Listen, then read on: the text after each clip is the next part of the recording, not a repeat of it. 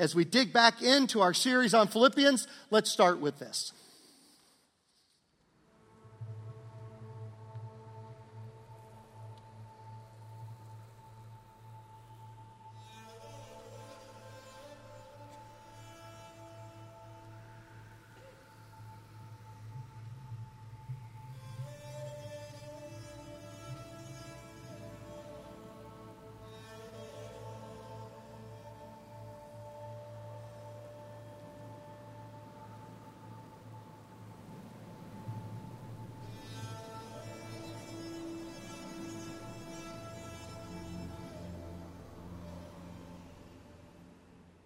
Now we come to week 2 in chains based on chapter 1, verses 12 through 26. Paul was in prison when he wrote this book of the Bible. He was in chains, and yet he found unexpected joy in that prison within his chains. And so we're going to talk about how we can do the same. 4 essentials for joyful living. And to make this practical and not theoretical, I want you to think right now, what is a set of chains in your life? What's something that you feel like is holding you back in being able to be fulfilled as a person, a most enjoyable life, most able to reach out to other people and be effective in life? What is something you say, Lord, if I just didn't have this set of chains, I could do so much more in life? What is your prison? Last week we talked about finding unexpected joy in certain relationships. But now we're going to talk about finding unexpected joy in certain situations. What is a situation in your life that you would call a desert? Or you would find a prison, just like Paul. And in the same way Paul found unexpected joy in that prison, in that set of chains, in that desert, I really believe, keep thinking of that thing as we go through this passage and apply this to that particular situation and ask the question, could it be that God actually wants to use this thing I'm going through, this hard thing in my life, a breakup of a relationship or a tough medical diagnosis, or maybe some of you students, you have a class in school that should be called Desert 101 or Chains 201 or something like that, Prison 301. Do you feel like you're imprisoned in a class right now? And you say, this is just a waste of my time. How can God possibly use this in my life? And ask yourself the question, in the same way God used Paul's prison in his life, could he be using that thing in your life? So the first one is, I need a perspective to live from. I need a perspective to live from. Chapter 1, let's start with verse 12. He says, now I want you to know, brothers and sisters, that what has happened to me, that is, he's in chains, he's in prison, has actually served to advance the gospel. Now, this English word advance comes from the Greek word prokopein. And it is an awesome, awesome word, prokopein. It literally means making headway in spite of blows. That is, making headway in your life in spite of being hit. Instead of being knocked down, it means making progress in the midst of obstacles or difficulties. It carries with it the whole, and forgive me, football analogies will begin to fade now, but I'm telling you, wasn't that a great Super Bowl? Was that a great Super Bowl? Was that a great Super Bowl? So it's like a fullback. And some of these fullbacks just amaze me how they'll get hit again and again and again. They'll get practically knocked down and they'll spin and they'll get hit again and they'll practically drag people with them another couple of yards. And that's what this word prokopein means. It means to advance, to make headway in your walk with Christ, the gospel, making headway in the world despite being hit again and again, being knocked down again and again. It still advances the gospel. God wants to prokopein, advance the gospel in your life and through you and around the world. Now, how can this possibly be? That his chains, his prison, has actually served to advance the gospel. That makes no sense. I mean, if you want to spread a worldwide movement, and really, this is launching the biggest movement in all of world history, biggest, fastest growing, continues to be the same in every nook and cranny of the world. If I were strategizing that, I would not put my best player in prison. I would not put my best preacher in prison. I would not put my best leader in prison. That makes absolutely no sense. It's like playing the Super Bowl without Tom Brady. I mean, it makes no sense to keep him on the bench, even though Bill Belichick kept that defensive player on the bench, and we have no idea why he did that. Well, it makes no sense to do that. And in your situation, you say, I don't get it. why is God doing this in my life? Why did God allow this to happen? This makes no sense. And so Paul goes on to explain what has happened to actually serve the advance of the gospel. Let's still go to the next verse. As a result, it has become clear, that is, the gospel has become clear. The message of Jesus has become clear throughout the whole palace guard. I'm going to come back to that in a second, palace guard, and to everyone else in all the palace, Caesar's palace, that I am in chains for Christ. Now, this word palace guard is praefectus praetorio. These were the elite palace guard. These were the special forces, the naval SEALs. They were chosen by Caesar. They were the highest paid soldiers. These were the future leaders of the Roman Empire. Now, think about what plan God sets up here. Makes no sense to us, but think about it for a minute. Nero, the most notorious leader that ever lived, right up there with Adolf Hitler, pays the future leaders of Rome to be chained to Paul for 4 hours at a time over a 2-year period. Now, they probably had multiple shifts, one person did, but if they didn't, if it were different people, that could be as many as 4,380 leaders. Can you imagine? Historians are amazed with how Christianity grew so fast within the Roman Empire. It's an historical miracle. It's a historical mystery as to how that happened. I'll tell you one way. We know it was the Holy Spirit. It was supernatural.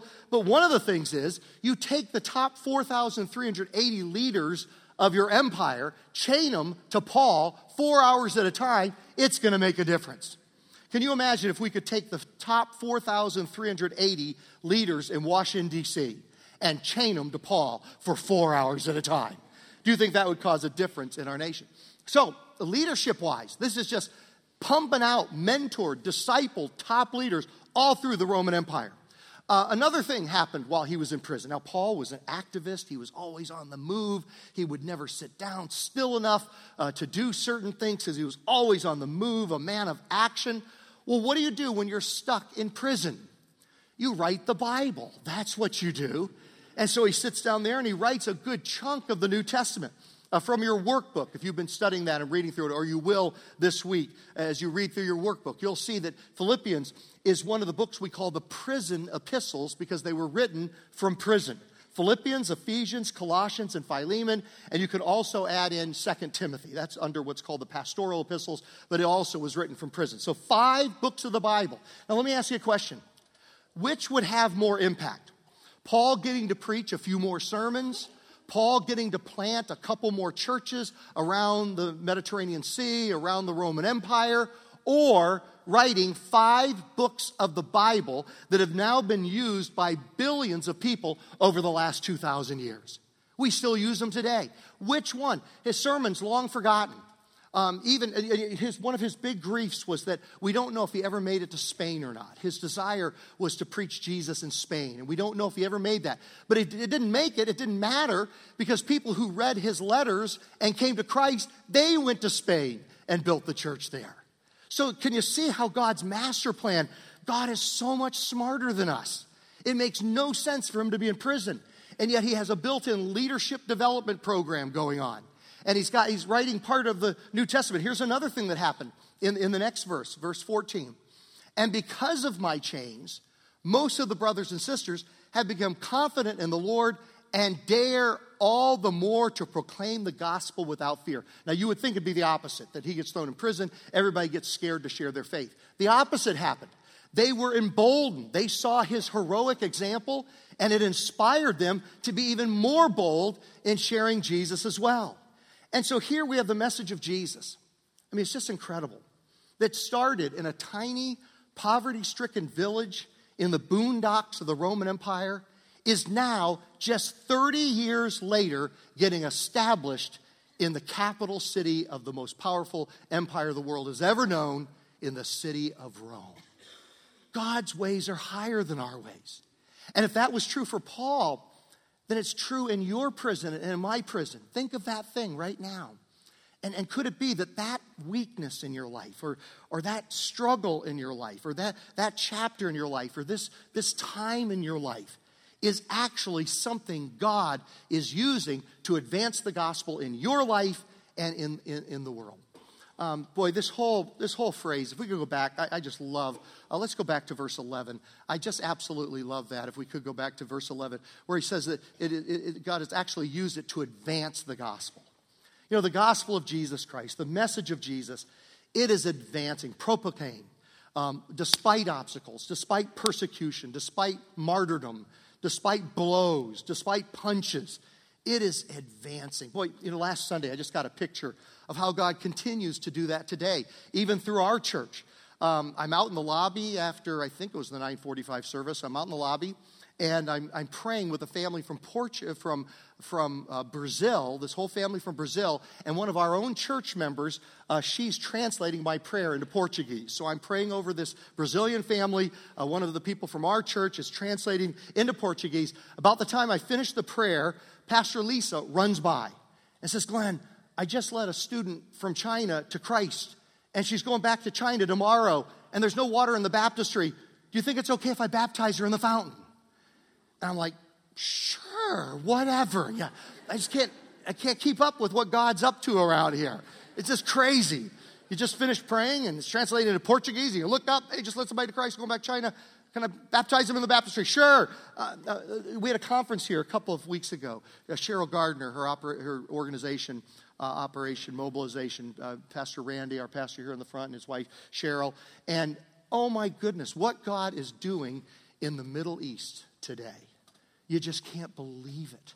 It's just, the gospel is advancing, propagating, despite blows, despite opposition, despite killings, despite fierce opposition, propagating.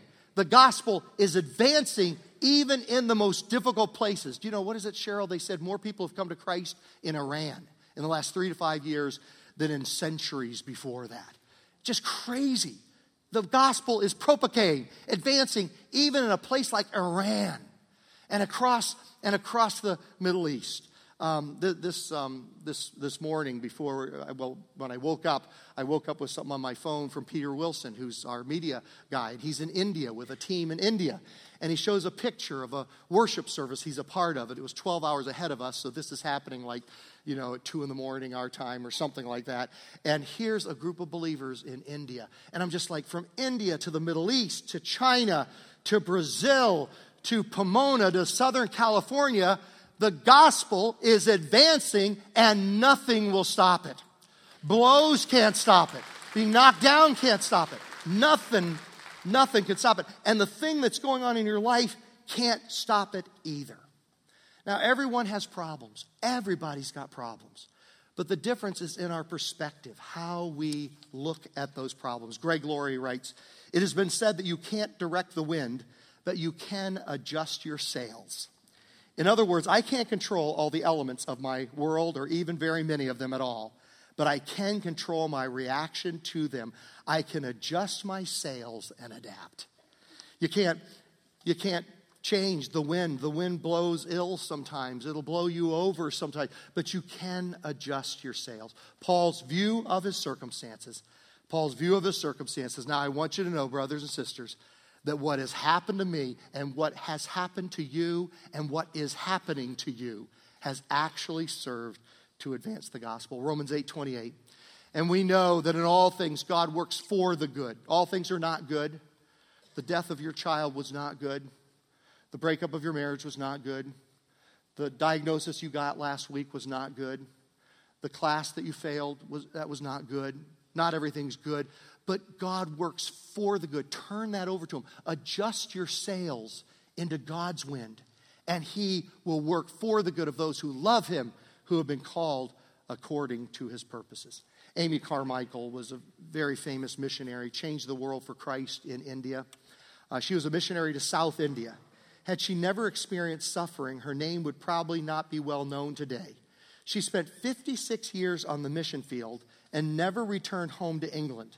An accident damaged her leg and left her bedridden for the last 20 years of her life. This is probably the most influential Christian, the most dynamic Christian leader in India at that time. And God sticks her on her bed for 20 years suffering with an injury. Go figure. But it was during those 20 years of suffering in bed that she wrote most of her 40 books. God used her experience of suffering to bring encouragement to millions of people. She was thinking of Romans 8:28, she said, when she wrote these words, "A wise master never wastes his servant's time." Do you feel like you're wasting time? The easiest one to apply it to is, let me talk to the students. Do you have a class where you think you're wasting your time? A wise servant. We have a wise master. He never wastes our time. You will be amazed at the stuff you learn in school and how it's going to apply later on in life. Let me just tell you, he doesn't waste anything. He doesn't waste anything in your life at any stage of life. He doesn't waste anything. Here's our lesson after principle number 1. God has a purpose behind every one of my problems. I love that saying, and maybe this is why you were invited here this morning, or you're watching online right now, or you're in Idaho or in Montana. Our disappointments are His appointments. Are you thinking of a disappointment in your life right now? Right now, just think of something you're disappointed in your life. It could very well be that if you adjust your sails, our disappointments are His appointments. Growing up as a kid, there were 2 heroes in our home. One was Billy Graham, the evangelist, and one was Dwight D. Eisenhower, who was president when I was born. My dad was a World War II veteran, and he loved Eisenhower, who was the commander of the Allied troops. And during the Battle of the Bulge, and my pastor, I had the coolest pastor, he was in the trenches at the Battle of the Bulge. And oh my goodness, he could tell cool war stories, on Sunday mornings. And I just thought he was the coolest thing ever. Everybody thinks that about their pastor, right? That he's the coolest thing ever. I'm sure you're the same thing. So at any rate, he would talk about the Battle of the Bulge. The Battle of the Bulge is a counteroffensive by the Nazis. And it was so depressing at the time because the Allies were making steady progress on the way to Berlin to conquer the Nazi regime. And Hitler does a bold counteroffensive in which he bursts through in a counteroffensive through Belgium trying to get to a seaport access. And everybody threw up their hands and said, "Are you kidding me? This is horrible. We've been advancing against Hitler, and now he's advancing against us." And one guy kept his head, Dwight Eisenhower, the commander of the Allied troops. He said, "This is an awesome opportunity. We got them right where we want them. They're out from behind their defenses, which has cost so many lives in order to defeat them inch by inch, mile by mile behind their fortifications. They're out in the open now." And sure enough, he surrounded them and he crushed them and he defeated them. And the war ended 6 to 12 months earlier than it would have. God has a purpose behind every one of our problems. And that's true for your problems and my problems as well. Okay, number 2, I need a priority to live by. Verse 15. "It is true that some preach Christ out of envy and rivalry, but others out of goodwill." Verse 16. "The latter do so out of love, knowing that I am put here." Think about that phrase for a moment, okay? Wherever you live, wherever you go to school, wherever you work, you are put there for God's purposes. You're not there by accident. You have been put here. And Paul's talking about prison. "I've been put here for the defense of the gospel." Here, this little podunk movement that started in the boondocks of the Roman Empire, he's about to have a defense before the emperor of the Roman Empire. He says, strategically, God has put me here, and He's put you in your place as well. Verse 17. "The former preached Christ out of selfish ambition, not sincerely, supposing that they can stir up trouble for me while I am in chains." Let's go back to verse 17. I want to give you a pet peeve alert right now, okay? Because I'm going to rant a little bit on a pet peeve. And so please forgive me on this if I go over the line a little bit. But this part of this is comforting. They say misery loves company. And part of me is happy about this, that there were people back then preaching out of selfish ambition just to make a bigger name of themselves rather than Paul's. So part of me feels good because we kind of glorify the early Christians and say, oh, they were totally unified. They always got along great. And they just sang Kumbaya all the time and nobody ever. And their worship services were all trust falls. And, just everybody got along all the time. Absolutely untrue. They were people just like you and me. And so even back then, there were people preaching Christ out of selfish ambition. Let's go back one more verse to verse 16. Back one verse, verse 16. Even back then, they were preaching out of envy. 17, sorry. She loves me back there. She really does. Okay. Okay, whatever. It's somewhere in there. The two words I'm looking for are envy and rivalry. Selfish ambition, envy, rivalry. That was the area. Envy, it was 15. Oh, it was verse 15. Let's hear it for Penny Tressner back there. Yeah, that's what I'm talking about. Okay. Envy and rivalry. And true ambition.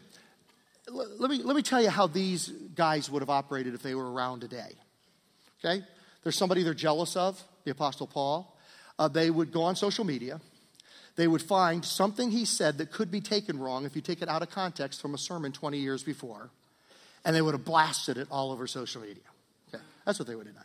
Or they would have heard an interview that Paul did with the newspaper from Rome there, and Paul would have been slightly imbalanced in one part of what he said, and they would have pulled that out and trumpeted everywhere and said, he's a heretic, follow me instead, I have the truth, he is a heretic.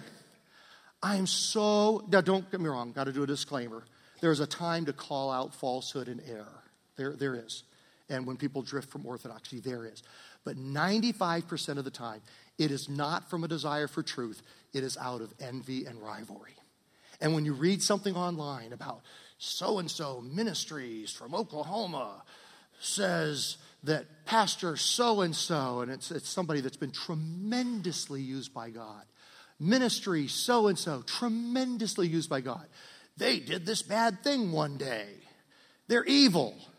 And this person's done squat for the kingdom of God, except have their little blog in their basement is all they've done. And here they are ripping on a legitimate ministry that, sure, we're human beings. When you talk for a certain amount of time, you make mistakes, all right? It happens to me every 5 minutes up here. And so, Christians, we got to start giving ourselves the benefit of the doubt with each other, because it wastes time from doing the real thing, which is advancing the gospel. Anybody want to say amen to that? Now, let me do a pet peeve on top of a pet peeve. You know why we love to argue about secondary issues as Christians? Because it's easier than reaching people for Jesus. It is so much easier for me to say, Pastor Randy is post-mill and I'm pre-mill, and let me tell you why Pastor Randy is Satan in disguise because of that. So much easier to do that than for Pastor Randy and I to start building bridges to people to reach them for Jesus. That's the hard work. And water always flows to its path of least resistance. I mean, if Kimberly says, Glenn, it's time to do the taxes, and I know it's tax time, and then she says, would you like to clean the garage? All of a sudden, I put it off for 10 years, but I'm out there cleaning the garage. Woo! Clean the garage. Why? Because it's easier than doing my taxes. Right? And there's the same way with Christians. It is so much easier to fight with each other than to advance the gospel. Okay, pet peeve alert over. We are done with that. Verse 18. Verse 18. Let's go to verse 18. Paul's response to his critics. But what does it matter? The important thing is that in everywhere. Here's Paul's priority. Who cares? You see, they thought Paul's in prison. He can't preach. Everybody's loves the big apostle Paul, and they're jealous. So they said, now he's in prison. Yay, I can start preaching and building my name, building my church, building my ministry at his expense. Oh, Paul's going to be so jealous sitting in there in prison. Yeah, he's going to be so irritated. They don't know anything about Paul. They don't know the mark of the man. They don't know the greatness of the man. You know what's the greatness of the man? What does it matter?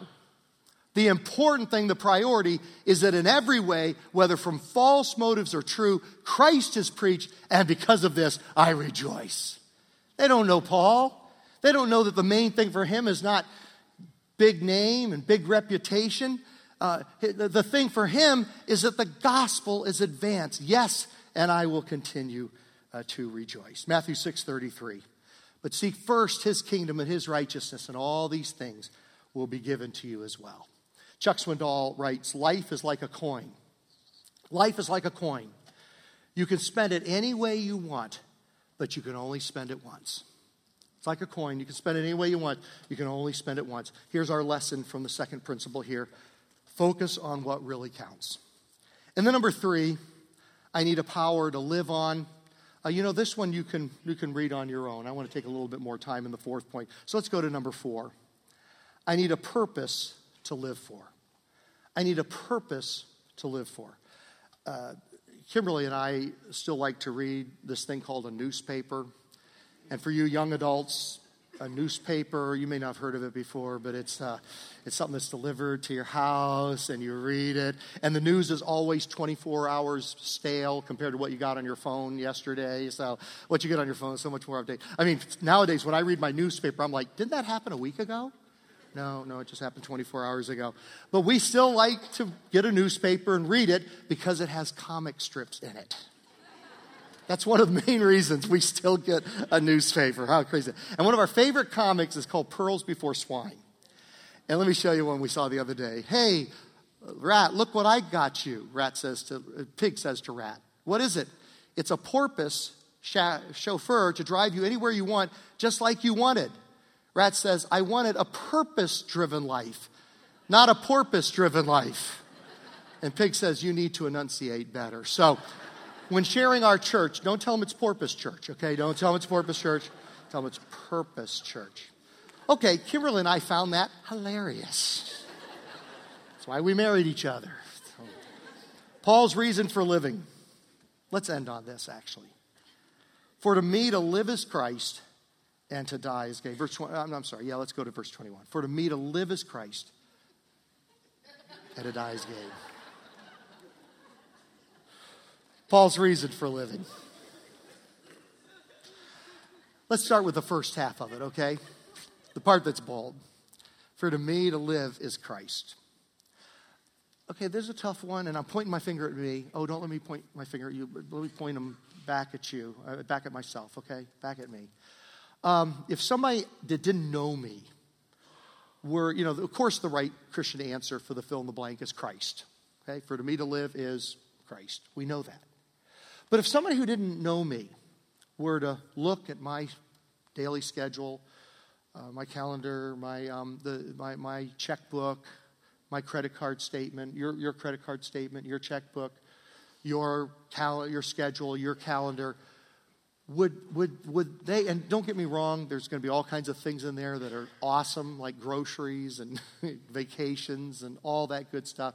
But would they be able to sense in any way, would they be able to find evidence that ultimately, beyond the mundane living that we all have to do, for to me to live is Christ?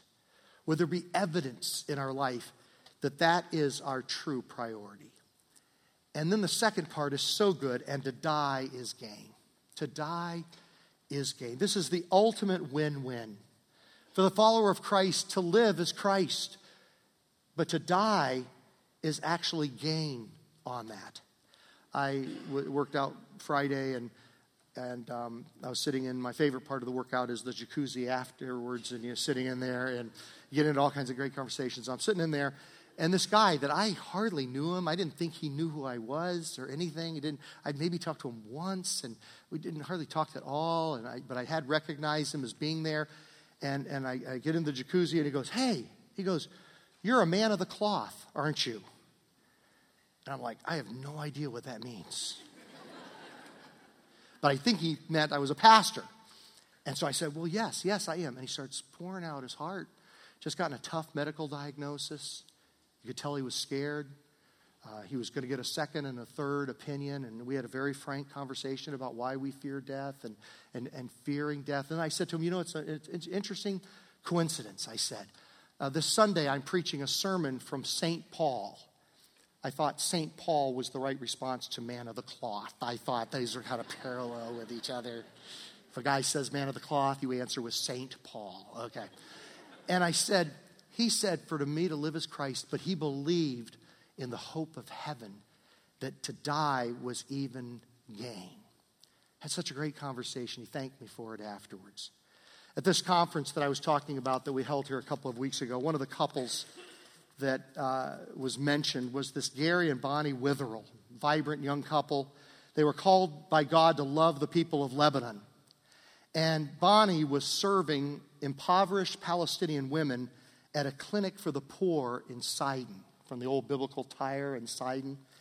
And an unknown assailant came in and shot her to death and killed her, gunned down by an unknown assailant. And you say, okay, God, how does that make sense? This precious couple, this precious young woman, dynamic, goes to share Jesus in Lebanon, and she gets gunned down, and they never find her assailant, no justice done, and she's just dead. God, what's the point of that? Her murder reverberated around the world, throughout the Middle East and throughout Lebanon, due to extensive media coverage. It echoed. In her death, she shared Christ with more people than she ever could in 100 lifetimes. For to me, to live as Christ and to die still serves his purposes and is to gain heaven for eternity. Jesus calls us out of our chains, out of our prison, to follow him, to serve others, and then we discover, even in the midst of that desert, unexpected joy.